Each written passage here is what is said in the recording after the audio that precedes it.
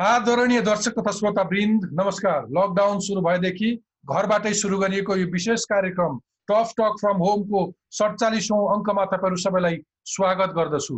तपाई जहाँ भए पनि हरेक दिन राति 9 बजे म यो कोरोना भाइरस अथवा कोभिड-19 विशेष कार्यक्रम टफ टक तपाईसँग लिएर आउने गर्छु। तपाई यो कार्यक्रम टफ टकको फेसबुक पेज, टफ टकको YouTube page, Hamro Patro app र मेरो ट्विटर ह्यान्डल र इन्स्टाग्राममा हेर्न सक्नुहुनेछ र सधैँ चाहिँ iOS र एन्ड्रोइडको पडकास्टमा सुन्न सक्नुहुनेछ। स्थिति सामान्य भएको भए यस वर्ष करिब 7.5% भन्दा बढी आर्थिक वृद्धि हुने सरकारी प्रक्षेपण थियो। यही अनुपातमा वृद्धि गर्दै बाँकी 2 वर्षमा करिब 10% मा पुर्याउने समेत सरकारको दाबी थियो। तर कोरोना भाइरस कोभिड-19 को महामारीले परिस्थिति एकाएक बदलिएको छ। विश्व बैंकले हालै गरेको एक प्रक्षेपण अनुसार नेपाल लगायतको दक्षिण एसियामा चालू वर्षमा 1.8 देखि 2.8 को बीचमा मात्र आर्थिक वृद्धि दर सीमित हुने प्रक्षेपण गरिएको छ। यो भनेको 40 वर्षको अवधिमै सबैभन्दा खराब अवस्था हो। लकडाउनका कारण उद्योग धन्दा व्यापार व्यवसाय बन्द हुँदा ठूलो क्षति भइसकेको छ। ठूला परियोजनाले कुनै गति लिन सकेका छैनन्। नेपालको अर्थतन्त्रको मूल आधार रेमिटेन्स थियो, तर खाडी क्षेत्रका मुलुकमा काम गर्ने धेरै नेपालीले रोजगारी गुमाइरहेका छन्। स्वदेशी उद्योग धन्दाहरू ठप्प हुँदा यहाँ पनि ठूलो मात्रामा कामदारहरू कटौती भइसकेका छन्। विश्वकै अर्थतन्त्रमा समस्या परिरहेको र आयात निर्यातमा अवरोधका कारण लकडाउन लम्बिँदै जाँदा अब खाद्यान्न सङ्कटको जोखिम पनि आउन सक्छ। 2007 सालसम्म नेपालको सम्पूर्ण अर्थतन्त्र कृषिमा आधारित थियो र अहिले पनि कृषि नेपाली अर्थतन्त्रको प्रमुख क्षेत्रमा पर्छ। यसले कुल जनसङ्ख्याको 65% लाई रोजगारीको अवसर प्रदान गर्छ र जीडीपीमा करिब 27% योगदान छ। तर पनि हामीले यसलाई उच्च प्राथमिकतामा राखेर न त सिँचाइको भरपर्दो व्यवस्था गर्न सकेका छौं, न त कृषि यान्त्रिकरणको नै। फलस्वरूप कृषकले आफ्नो उत्पादनको मूल्य पाउन सकेका छैनन् र यसप्रतिको आकर्षण घट्दो छ। तर कोरोना भाइरसको महामारीपछि यस क्षेत्रको निर्भरता बढाउने तर्फ सबैले जोड दिइरहेका छन् अनि यति नै बेला सरकारले आर्थिक वर्ष 2077-78 को बजेट ल्याउने तयारी गरिरहेको छ। त्यसैले अबको बजेटमा हामीले कृषिलाई कसरी प्राथमिकतामा पार्न सक्छौं? कृषि क्षेत्रका आजका चुनौतीहरू के हुन् र अवसरहरू के हुन्? कृषिमा रोजगारीका नयाँ क्षेत्र सिर्जना गर्ने, कृषि उत्पादन बढाउने जस्ता योजनाहरू किन आवश्यक छन्? यस्तै प्रश्नको जवाब खोज्न आजको संवादमा मसँग 2 विज्ञ हुनुहुन्छ। Agricultural economist doctor Krishna Prasad Pant र कृषि व्यवसाय विज्ञ अमर थिङ। तपाईहरु दुवैलाई टफ टक फ्रम होम को विशेष अंकमा स्वागत छ। धेरै धेरै धन्यवाद। Krishna Prasad Pant, doctor Krishna Prasad Pant agricultural economist हुनुहुन्छ। डाक्टर साहब, कोरोना भाइरसका कारण झन्डै 40 वर्ष यता सबैभन्दा कम आर्थिक वृद्धि दर हुने प्रक्षेपण हुँदै गर्दाखेरि तपाईको मनमा अहिले के गुज्रिरहेको छ? अब यो कोरोनाको संक्रमणले गर्दाखेरिमा हाम्रो अर्थतन्त्रको विभिन्न क्षेत्रमा असर पारिरहेको छ। त्यसमा खास गरी कृषिको असर चाहिँ हामीलाई अति नै मार्मिक हुन सक्छ, किनभने कृषि खाद्यान्नसँग सम्बन्धित छ, खाद्य सुरक्षासँग सम्बन्धित छ। यदि हामीले खाद्यान्न उत्पादन गर्न सकेनौं, राम्रोसँग समयमा खेती लगाउन सकेनौं भनेदेखि खाद्यान्न असुरक्षा हुने अवस्था चाहिँ हामीलाई आउन सक्छ। पहिलाको हामीहरूको थियो खाद्यान्न हामीसँग अपुग भए पनि हामीले केही मात्रामा आयात गरे भने पनि खान सकिरहेको अवस्था थियो। तर अब यो कोभिड-19 भनेको चाहिँ हाम्रो पहिलाको जस्तो एउटा लोकेसन स्पेसिफिक हाम्रो देशको मात्रै समस्या नभएर विश्वव्यापी समस्या हुन आयो। यो विश्वव्यापी समस्या भएकोले अब हामी अर्को देशसँग खाद्यान्न आयात गरेर हामी खाउँला भनेर पनि हामीले भन्न त्यसमा विश्वास गर्न नसकिने अवस्था छ। यस अवस्थामा अब हामीले कृषिलाई हामीले पुनरुत्थान गर्नुपर्ने छ।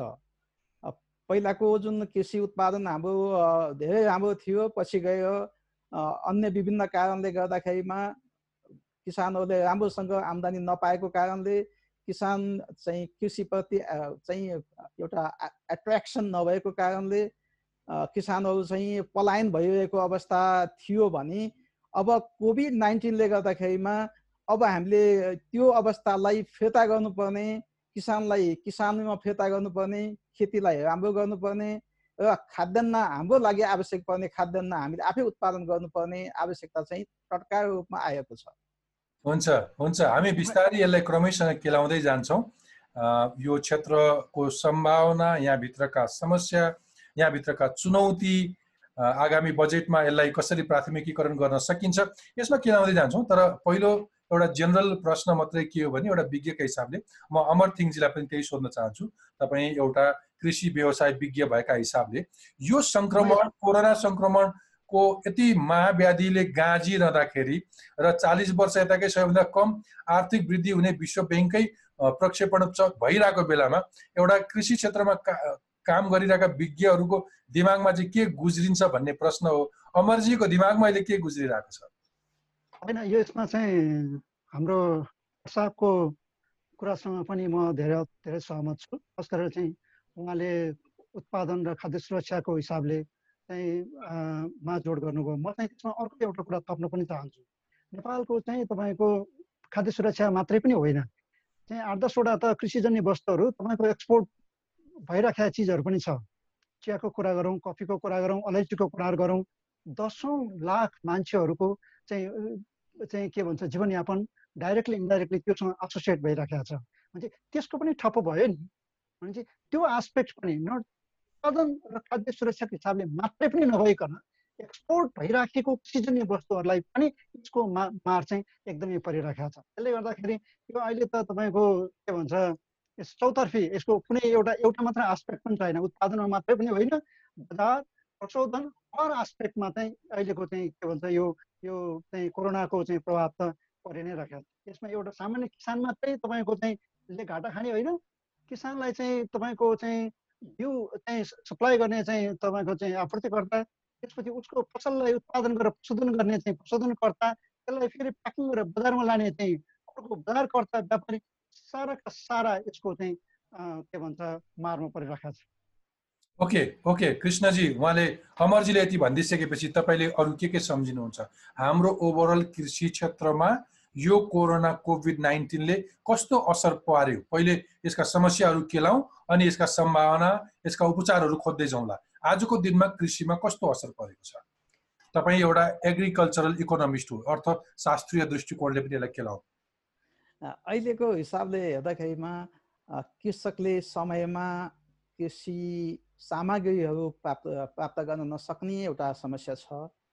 अर्को कृषि प्राविधिकहरू गाउँ गाउँमा गएर सेवा गर्न सक्ने अवस्था अहिले रहेन लकडाउनले गर्दा। र सबभन्दा ठुलो कुरा के हुन्छ भने कृषि भनेको समयसँग जोडिएको हुन्छ। आज गर्ने काम भोलि गर्छु भनेर रोक्न मिल्दैन। त्यसो भएर लकडाउनको कारणले कृषि कर्ममा जे कुरा नोक्सानहरू भएको छ त्यो नोक्सान चाहिँ हामीलाई पछि गएर यसको उत्पादनमा असर गर्छ।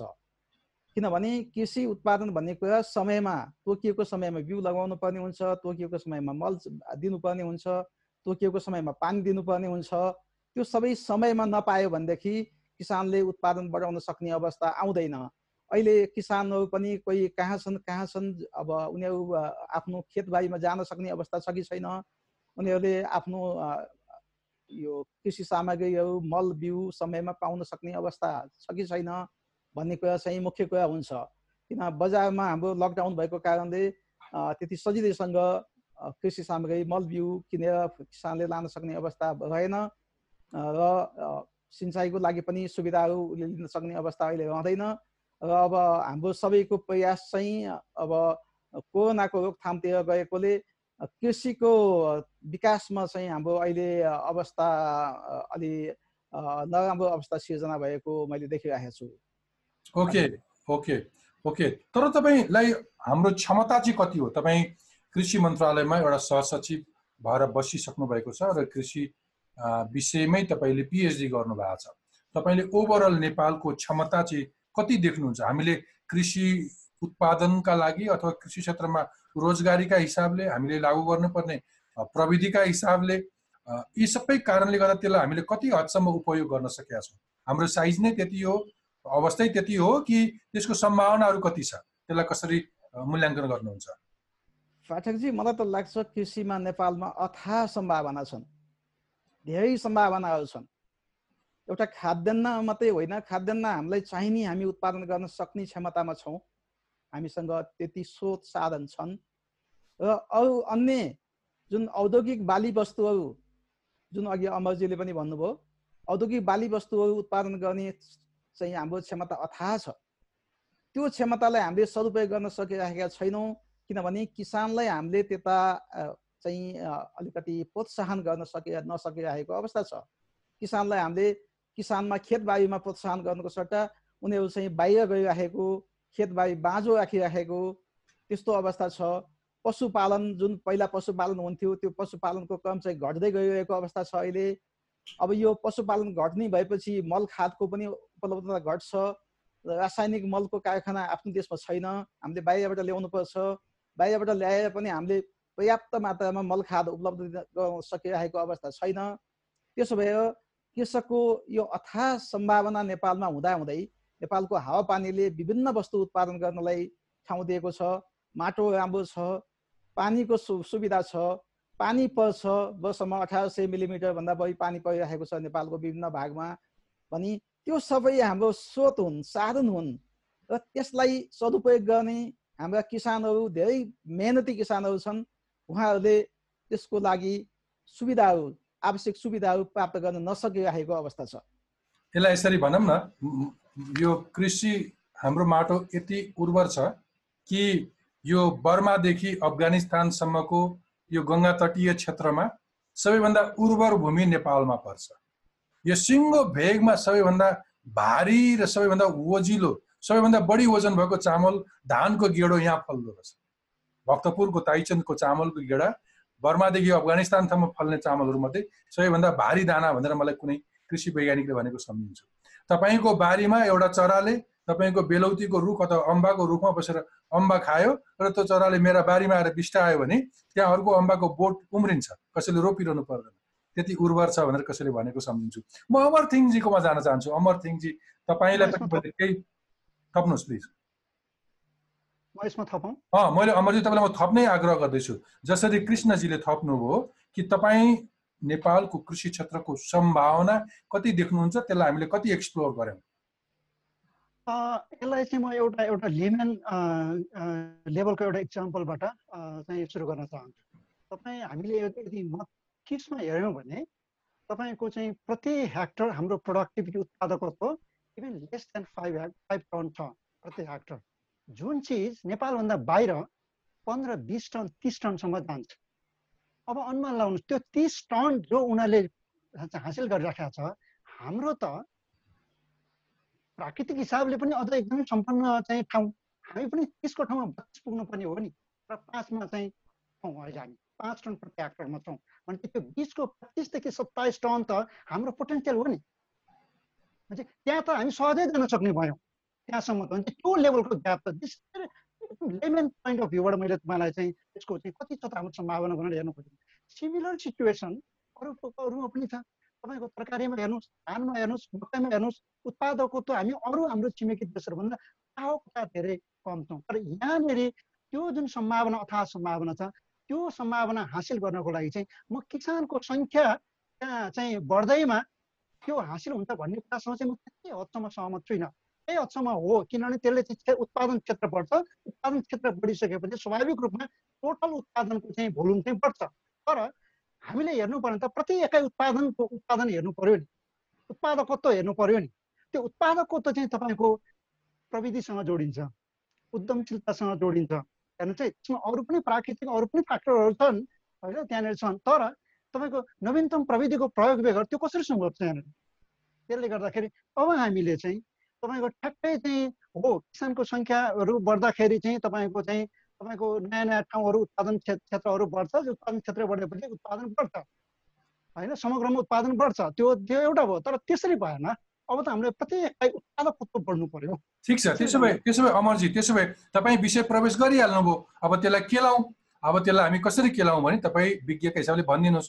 जस्तो कि हामीले युवाहरूलाई त्यसमा आकर्षित गरेनौँ, उसलाई आफ्नो खेतीपाती आफ्नो जमिनमा चाहिँ उत्पादकता अथवा कृषि उपज फलाउनुभन्दा उसलाई गल्फ प्यारो भयो, अथवा हामीले कृषि भूमिलाई संरक्षण गर्न सकेनौँ। अहिले त्यो राम्रो खालको उत्पादकता हुने कृषि योग्य जमिनमा सिमेन्टीका घर फल्न थाले होला, बिउ बिजनहरू सहज तरिकाले उपलब्ध गराउन सकेनौँ होला, कृषकले उत्पादन गरेको आफ्नो फसलको चाहिँ जब तयारी हुन्छ तरकारी अथवा कुनै अन्नपात बजारमा पुर्याएपछि उसको लागत मूल्यभन्दा कम मूल्यमा ऊ बेच्न बाध्य छ होला, सरकारले नीतिगत तहमा चाहिँ उसका लागि प्रोटेक्सन गर्न सकेन होला, समयमा बिउ बिजन पाएन होला, प्राविधिक पाएन होला, के छ? तपाईँ विज्ञका हिसाबले यो कृषि क्षेत्र अघि तपाईँले भनेको एट लार्ज प्रोडक्टिभिटी बढाउन नसक्नु चाहिँ के कुराहरू जिम्मेवार छन्, को जिम्मेवार छ भनिदिनुहोस्। अब यसमा चाहिँ तपाईँको दुई हिसाबले दुईटा पोइन्ट अफ भ्यूबाट हेर्नुपर्छ। एउटा चाहिँ तपाईँको सेवाग्राहीको हिसाबले हेर्नुपर्छ, अर्को सेवा प्रदायकको हिसाबले हेर्नुपर्छ।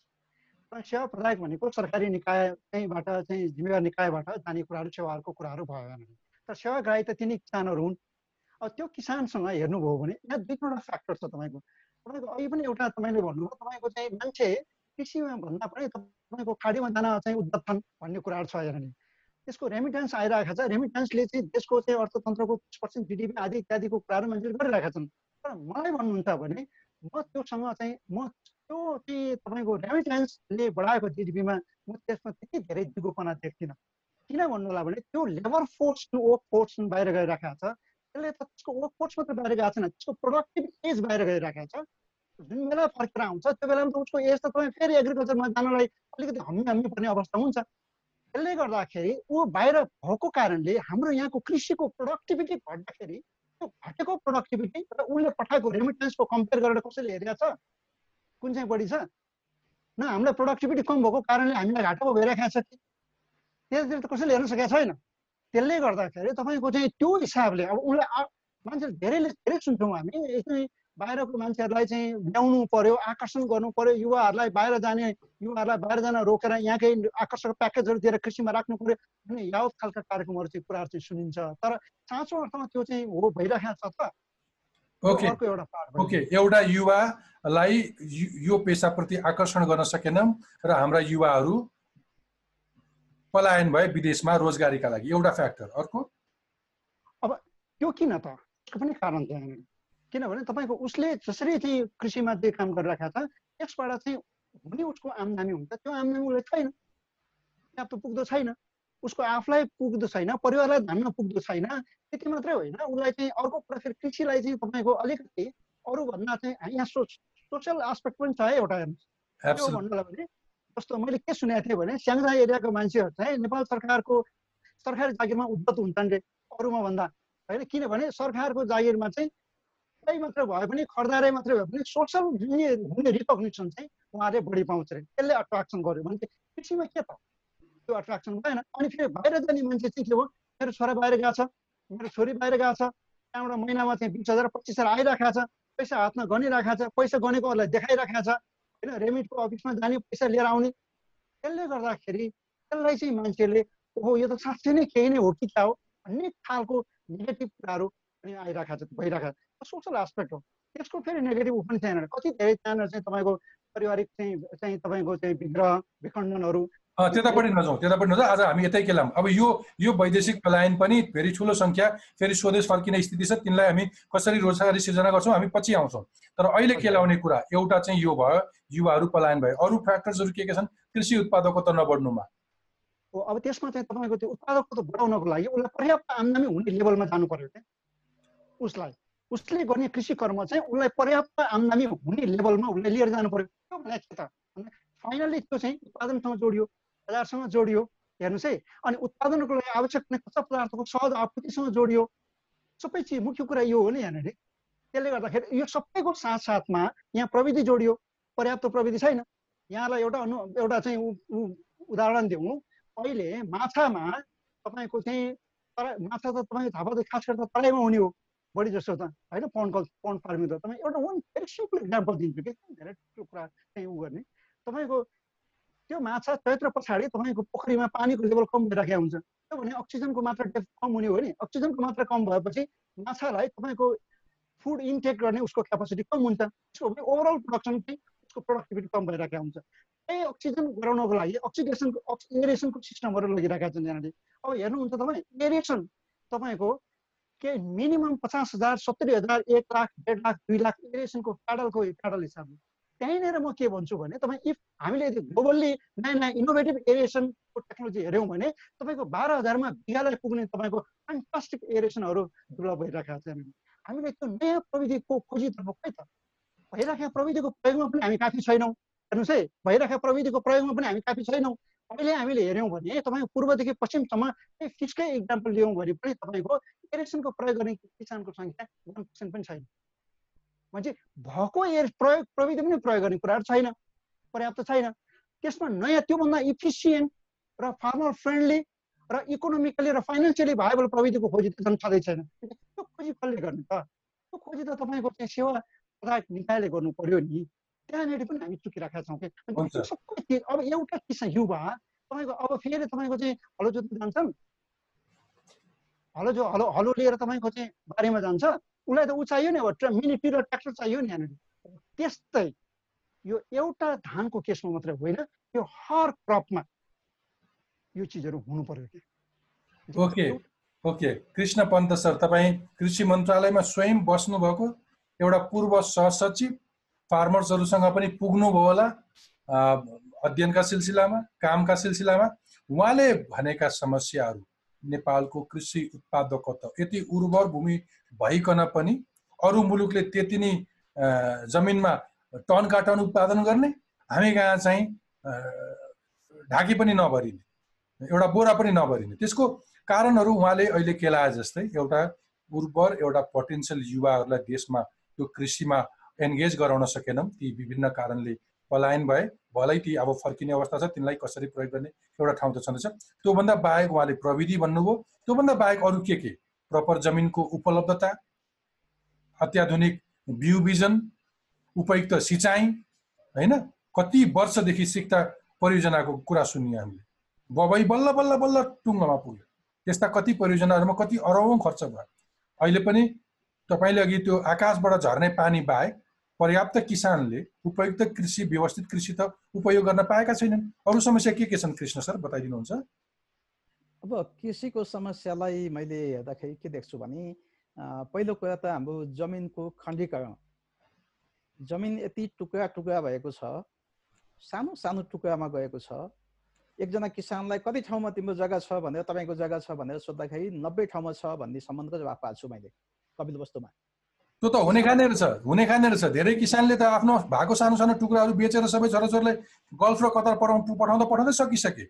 अब अहिले सकिसक्यो होला। अब 90 ठाउँमा किसान हुने, जमिन हुने किसानको जम्मा जमिन कति भनेर हेर्दा 3 बिघा हो। 3 बिघा त ठुलै किसान मानिन्छ नेपालमा।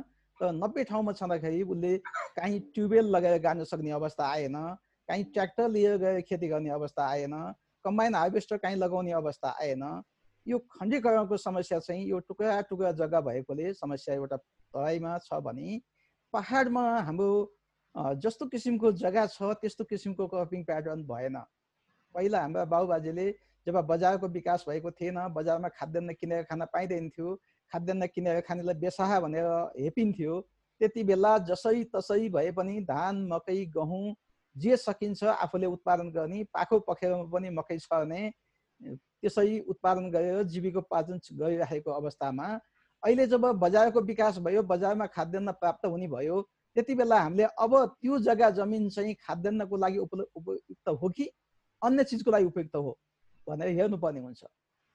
जुन ठाउँमा सुन्तलाको लागि उपयुक्त छ त्यहाँ सुन्तला लगाउँ, जहाँ स्याउको लागि उपलब्ध छ त्यहाँ राम्रो छ त्यहाँ स्याउ लगाउँ, जुन चिजको लागि जहाँ चाहिँ फिट हुन्छ, राम्रो छ, जहाँ जडीबुटी मात्रै हुनसक्छ त्यहाँ जडीबुटी लगाउँ, जहाँ चाहिँ एकदमै मरुभूमि जस्तो अवस्था छ, पानी नै छैन, त्यहाँ पनि लगाउने बालीहरू पाइन्छ। ड्र्यागन फ्रुट जस्ता पानी कम भए पनि हुने बालीहरू पाइन्छन्। अब हामीले पहाडी क्षेत्रलाई जोनिङ गरेर कुन ठाउँमा कुन बाली उपयुक्त हुन्छ, कुन बाली राम्रो हुन्छ, यो गरेर त्यसलाई चाहिँ प्रोत्साहन गरेर जानुपर्ने अवस्था छ। पहिलाको जस्तो किसानले जे गर्न मन लाग्छ आफै गर ल भनेर छोडेर हुँदैन। अब हामीले सहयोग गर्नुपर्ने अवस्था आउँछ। विदेश गएका साथीभाइहरू छन्, किसान साथीभाइहरू अब कतिपय फिर्ता आउने अवस्थामा छन्। उहाँहरूलाई हामीले यदि कमर्सियल फार्मिङ, कमर्सियल रूपमा तरकारीदेखि लिएर सर्ट टर्ममा तरकारी, लङ टर्ममा फ्रुट्स, अनि पोल्ट्री फार्मिङ, अरू एनिमल हस्बेन्ड्री, त्यस्तो काममा चाहिँ ठुल्ठुलो काममा लगाउन सकिने अवस्था छ। तर त्यसको लागि हामीले जग्गा उपलब्ध हुनु पर्यो, उपयुक्त खालको। जसको जग्गा जमिन छ, जग्गा जमिन राम्रो उत्पादनशील जग्गा जमिन थिए, तिनीहरू अलिकति धनी भए, उनीहरू खेतीपाती गर्नुभन्दा अलिक टाढा बस्ने भए। जोसँग जग्गा जमिन राम्रो छैन, उत्पादन राम्रो छैन, उनीहरू अहिले पनि गाउँमै छन्, खेतबारीमै छन्, किनभने उनीहरूको उत्पादनले, उनीहरूको आम्दानीको स्रोतले विदेश पठाउन पनि सक्ने अवस्था छैन। उहाँहरूलाई पनि सहयोग गर्ने चाहिँ हामीले सोच्नु पर्यो। उनीहरूलाई मैले के एउटा प्रस्ताव मैले धेरै वर्ष पहिलेदेखि के गर्दै आएको छु भने हामीले ल्यान्ड ब्याङ्किङ सिस्टम लागू गर्नुपर्छ। पालिकाभित्र, गाउँपालिका, नगरपालिकाभित्र जसलाई आफूलाई खेती गर्न इच्छा छैन अथवा खेती गर्न सक्दैन, उसले आफ्नो जग्गा, म यो जग्गा चाहिँ यस्तो खालको मेरो जग्गा छ, यो मैले खेती गर्न मैले सक्दिनँ, यति वर्षको लागि पालिकाले जिम्मा लिनु पर्यो भनेर पालिकामा जिम्मा लगाइदिने। र जसलाई, जो बाहिरबाट आउनुहुन्छ अथवा यहाँ हुनुहुन्छ, जसलाई खेती गर्न इच्छा छ, कुनै उहाँहरूसँग आइडिया छ, कुनै कमर्सियल खेती गर्न चाहनुहुन्छ, त्यस्तोको लागि चाहिँ त्यो जग्गा तोकिएको अवधिको लागि दिने र त्यसबाट आएको आम्दानी मध्ये जग्गा धनीलाई पनि केही उपलब्ध गराइदिने। सुन्दर, तपाईले बडो राम्रो कुरा गर्नुभयो। मलाई चाहिँ यो छलफल संवाद गर्दै गर्दाखेरि यसले कुनै नीतिगत तहमा अथवा अहिले सरकारले बनाउँदै गरेको बजेटमा अथवा स्थानीय तहका सरकारहरूलाई केही उपयोगी होस् भन्ने चाहना थियो। तपाईले बडो सुन्दर कुरा गर्नुभयो। यदि कोहीसँग जमिन छ तर त्यसलाई उसले अधिकतम उपयोग गर्न सक्दैन भने त्यो गाउँपालिकालाई जानकारी गराओस् कि मसँग खाली जमिन छ, कोही सृजनशील मान्छेले आएर त्यहाँ उत्पादकता गर्छ भने गरोस्, मलाई कुनै एउटा मूल्य दियोस् भन्ने तपाईँको सुझाव। यसमा म तपाईँको अर्को पनि त सुझाव थप्न सक्छु कि गाउँपालिका स्वयंले पनि आफ्नो गाउँमा त्यसरी आउने त्यस्ता जुझारु, त्यस्ता कर्मठ हातहरू आए भने त्यसको एउटा डाटा ब्याङ्किङ पनि राख्ने र त्यस्ता जमिनहरूको पनि तथ्याङ्क राख्ने। त्यो भयो भने ती म्याचिङ गरिदिन सक्ने भयो। जसको जमिन छ र जोसँग एउटा क्षमता छ त्यसलाई सिङ्क गरिदिन सक्छ। Well said. Continue doctor Krishna Pant. अरू म तपाईँलाई आउनै आँटेको थिएँ। त्यो ठुलो सङ्ख्यामा लाखौँ नेपाली युवाहरू जो विभिन्न कारणले विदेशिएका थिए, अब यो कोरोनाको कारणले जो अब त्यहाँ कटौती आफ्नो जागिर गुमेर अथवा ऊ घर सम्झेर जो पनि आउँछ त्यसलाई अब स्वदेशमा रोजगारी सिर्जना गर्ने सिलसिलामा तपाईँले एउटा कृषिको एउटा प्रसङ्ग ल्याउनुभयो। अरू थप के गर्न सकिन्छ यही कृषि क्षेत्रमा? स्थानीय सरकारले के गर्न सक्छन् थपिदिनुहोस्। मैले अहिले के सोचिरहेको छु भने कृषि मन्त्रालय, कृषि विभाग, पशु सेवा विभाग जुन निकायहरू छन् उनीहरूसँग कृषिका विभिन्न स्किमहरू छन्। के गर्न सकिन्छ नेपालको कृषिमा, कुन व्यवसाय गर्न सकिन्छ, तरकारी, फलफुल, पशुपालन, पन्छी पालन, मत्स्य पालन के गर्न सकिन्छ भन्ने कुरा प्रविधि छ, हामीसँग छन्, कागजमा छन् ती। अब तिनलाई हामीले, अब विदेशबाट हाम्रो साथीहरू आउँछन्, उहाँहरूलाई हामीले केही समय क्वारेन्टाइनमा राख्नुपर्ने हुन्छ होला। त्यो क्वारेन्टाइनको अवधिमा उहाँहरूलाई पढ्न दिउँ हामी। खालको यो प्रविधिहरू क्वारेन्टाइनको 14 दिन 15 दिन जति बस्नुहुन्छ उहाँहरूलाई पढ्न दिउँ। उहाँले पढ्नुहुन्छ, त्यसमा विचार गर्नुहुन्छ राम्रोसँग, अनि त्यहाँबाट बाहिर निस्किँदाखेरिमा अनि उहाँलाई के सहयोग चाहिन्छ त्यो सहयोगको लागि हामीले पालिकाले, गाउँपालिका, नगरपालिकाले गर्ने सहयोग, त्यसपछि त्यो सहयोग पनि कहाँबाट के सहयोग लिन सकिन्छ उहाँहरूलाई त्यो क्वारेन्टाइनकै अवधिमा त्यहीँ नै हामीले त्यो इन्फर्मेसन पनि दिउँ भन्ने चाहिँ मलाई लाग्छ। वाउ, क्वारेन्टिन चाहिँ एउटा ब्रेन स्ट्रमिङ सेसन हुन सक्छ। अहिले तपाईँको तलतिर सिमानातिर भएका क्वारेन्टिनहरूमा पनि त्यो उसलाई यही कोरोनाको बारेमा अरू धेरै जनचेतना सम्बन्धी प्रशिक्षणहरू पनि दिन सक्थ्यो होला सरकारले, स्थानीय सरकारहरूले। त्यसलाई कति क्रिएटिभली प्रयोग गर्न सकिन्थ्यो होला, तर बसाइदिने काम भयो, वाइफाईसम्म जोडिदिने काम भयो होला, फेरि अनि यस्तै सोसियल मिडियाहरूमा अल्मलिने काम भयो होला। अमरथिङजी, तपाईँ केही एड गर्नुहुन्छ कि? तपाईँले अघि उठाएकै विषय थियो कि नेपालको कृषि उत्पादकता बढाउनलाई अघि तपाईँले भन्नुभयो कि युवाहरूलाई अथवा तिनलाई एउटा रोजगारी दिनुपर्छ अथवा कृषि क्षेत्रलाई क्रियाशील बनाउनुपर्छ भन्ने तपाईँको त छँदै थियो। तर फेरि पनि तपाईँ एड गर्न चाहनुहुन्छ कि जो एउटा ठुलो श्रम शक्ति जो गल्फमा गएको थियो त्यहाँबाट फर्किँदैछन्, धेरै जागिर गुमाएर आउँदैछन्, तिनलाई अरू तरिकाले कृषिमा आकर्षण बढाउनका लागि तपाईँले भनेको त्यो एकदमै ठुलो उर्वर अथवा देशको त्यो GDP बढाउन सक्ने एउटा सम्भावित कृषि क्षेत्रमा उनीहरूको इन्भल्भमेन्ट कसरी एट्र्याक्ट गर्न सकिन्छ। अघि डाक्टर कृष्ण पन्तले के भन्नुभयो भने केही एक्टिभिटिजहरू भन्नुभयो, त्यो एक्टिभिटिजहरू आम नेपाली दाजुभाइले गरिरहेकै हो, तर फेरि त्यो उत्पादकको त बजारमा लिएर आउने दिन खिस्रिक्क भएर घर फर्किनुपर्छ। मैले पेसा किन गरेँ, 3-4 महिनासम्म एउटा कुनै उत्पादकको त एउटा उत्पादन गर्छ, उत्पादन लिएर बजारमा जाँदाखेरि मूल्य पाउँदैन। धान रोप्ने किसानहरूको त्यही हुन्छ, जब धान काटेर छाटेर उसले बजारमा ल्याउँछ अनि अरू कुनै दलालले बिचौलियाले त्यो सबभन्दा बढी मार्जिन खान्छ, सरकारले एउटा गतिलो मूल्य तोक्न सक्दैन, किसानलाई संरक्षण गर्न सक्दैन। उखु कृषकहरूले उखुको मूल्य नपाएर काठमाडौँसम्म आएर यहाँको चिसो सडकमा मधेसबाट आएका दाजुभाइहरूले रात गुजारेर आँसु बगाएर त्यो पेसाप्रति सराप्दै गएको तपाईँ हामीले सुनेको 6-8 महिना पनि भएको छैन। त्यो विडम्बना त छ नि, त्यसलाई ब्रोडर बिगर रूपमा स्टेटले पोलिसीका लेभलमा सरकारले के गर्न सक्छ? अहिले त 3 तहको सरकार छ, स्थानीय सरकारले तिनलाई कसरी न्याय गर्न सक्छ त्यो भनिदिनुहोस्। मुख्य कुरा के हो भने जे गर्नुपर्ने हो त्यो चाहिँ तिनै तहको सरकारले आफ्नो तहगत हिसाबले र समन्वयात्मक हिसाबले गर्न सक्ने कुरा त भयो। गर्नुपर्ने कुरा चाहिँ के हो त भन्नलाई भने सबैभन्दा सुरुमा म फेरि पनि यहाँलाई दिलभूषणजीलाई म एकदम लेम्यान चाहिँ उसबाट चाहिँ भन्छु, हरेक मान्छेले नयाँ व्यवसाय पेसा चाहे त्यो कृषि होस् चाहे त्यो गैर कृषि होस् त्यो सुरु गर्न पर्यो भने त्यहाँ भइराखेका पेसा व्यवसायलाई अलिकति बढोत्तरी गर्नु पर्यो भने त्यहाँनिर लगानीको जरुरी हुन्छ।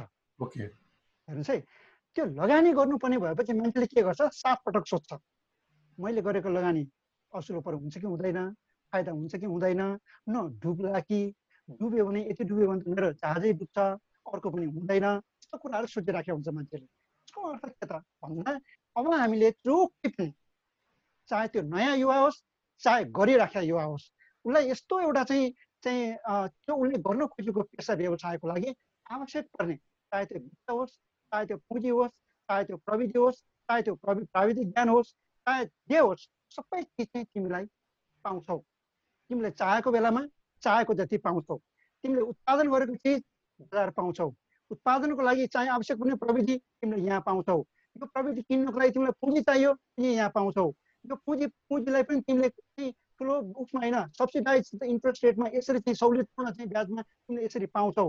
र यदि कथनकाल यो तिमीले उत्पादन गरेको फसल चाहिँ भोलि गएर बजारमा समयमा बिक्री भएन तिमी घाटा हुने अवस्था आयो भने त्यो तिमी घाटा हुँदैन भनेर आश्वस्त पार्ने त्यसलाई मैले सोसल सेफ्टी नेट भन्छु क्या म यहाँनिर होइन। भने त्यो टाइपको सेफ्टी नेट सबै चिजको चाहिँ तिमीले चाहिँ चाहेको जति चाहेको कुरा चाहेको जति पाउँछौ। तिमी यो काम गर्दाखेरि तिमीले कहीँबाट पनि तिमी घाटा खानु पर्दैन, तिमी डुब्नु पर्दैन भनेर जबसम्म हामीले आश्वस्त गर्न सक्दैनौ तबसम्म जतिसुकै चाहिँ नयाँ मान्छेलाई ल्याउँ भन्ने पनि त्यो गाह्रो छ। किनभने मान्छेले नयाँ पेसामा जाँदाखेरि हकको पेसालाई बढोत्तरी गर्दाखेरि 17 पटक सोच्ने कुरा त्यही हो कि मैले यो काम गर्दाखेरि मेरो परिवार मलाई चाहिँ सुरक्षित छ कि छैन, मेरो लगानी सुरक्षित छ कि छैन भन्ने खालको कुराहरू हुन्छ। त्यसले गर्दाखेरि एकदम लेम्यान सरकारले अब के भनिदिनु पर्यो भने हरेक गाउँपालिकाले तिमीलाई के चाहियो, युवाहरूलाई के चाहियो, कृषिमा आउनलाई के चाहियो, लाइभ स्टकमा चाहिँ कमर्सियल बाख्रा पालन गर्नलाई के चाहियो, पुँजी चाहियो, प्रविधि चाहियो, तिमीलाई वित्त चाहियो, के चाहियो, प्राविधिक चाहियो, सबै चिज तिमीलाई उपलब्ध छ, यहाँ उपलब्ध छ, तिमीले यहाँ यसरी पाउँछौ भनेर र यो गर्ने यो उत्पादन भइसके पछाडिको तिम्रो फसल चाहिँ बिक्री यहाँनिर हुन्छ। अन्तकाल तिमीले प्राकृतिक विपत्ति अथवा बजार त फेरि हाम्रो नियन्त्रणमा हुँदैन। त्यसलाई म दुई खालको सक भन्छु क्या, एउटा त मार्केट म्यानमेड चाहिँ एउटा सक भयो, अर्को चाहिँ प्राकृतिक सक। जुनसुकै खालको विपत्तिको कारणले पनि तिमीले गरेको व्यवसायबाट तिमी जोखिममा छैनौ। तर अमरजी, तर विडम्बना तपाईहरू यो क्षेत्रमा लाग्ने मेरा दर्शक श्रोतालाई भनिदिउँ कि अमर थिङजी कृषि व्यवसाय विज्ञ हुनुहुन्छ। तर विडम्बना के तपाईँले भन्दै गर्दाखेरि नेपाल सरकारले नीति त बनायो, तलका ब्याङ्कहरूलाई भन्यो कृषि ऋणमा अलिकति सहुलियत दिनु भनेर, तर कुन कृषकले कृषि खेतीपाती गर्न लोन पायो? पाएन। एउटा दलालले त्यो किसानको जग्गा किन्नका लागि लोन पायो ब्याङ्कबाट। अहिले धेरै जनप्रतिनिधि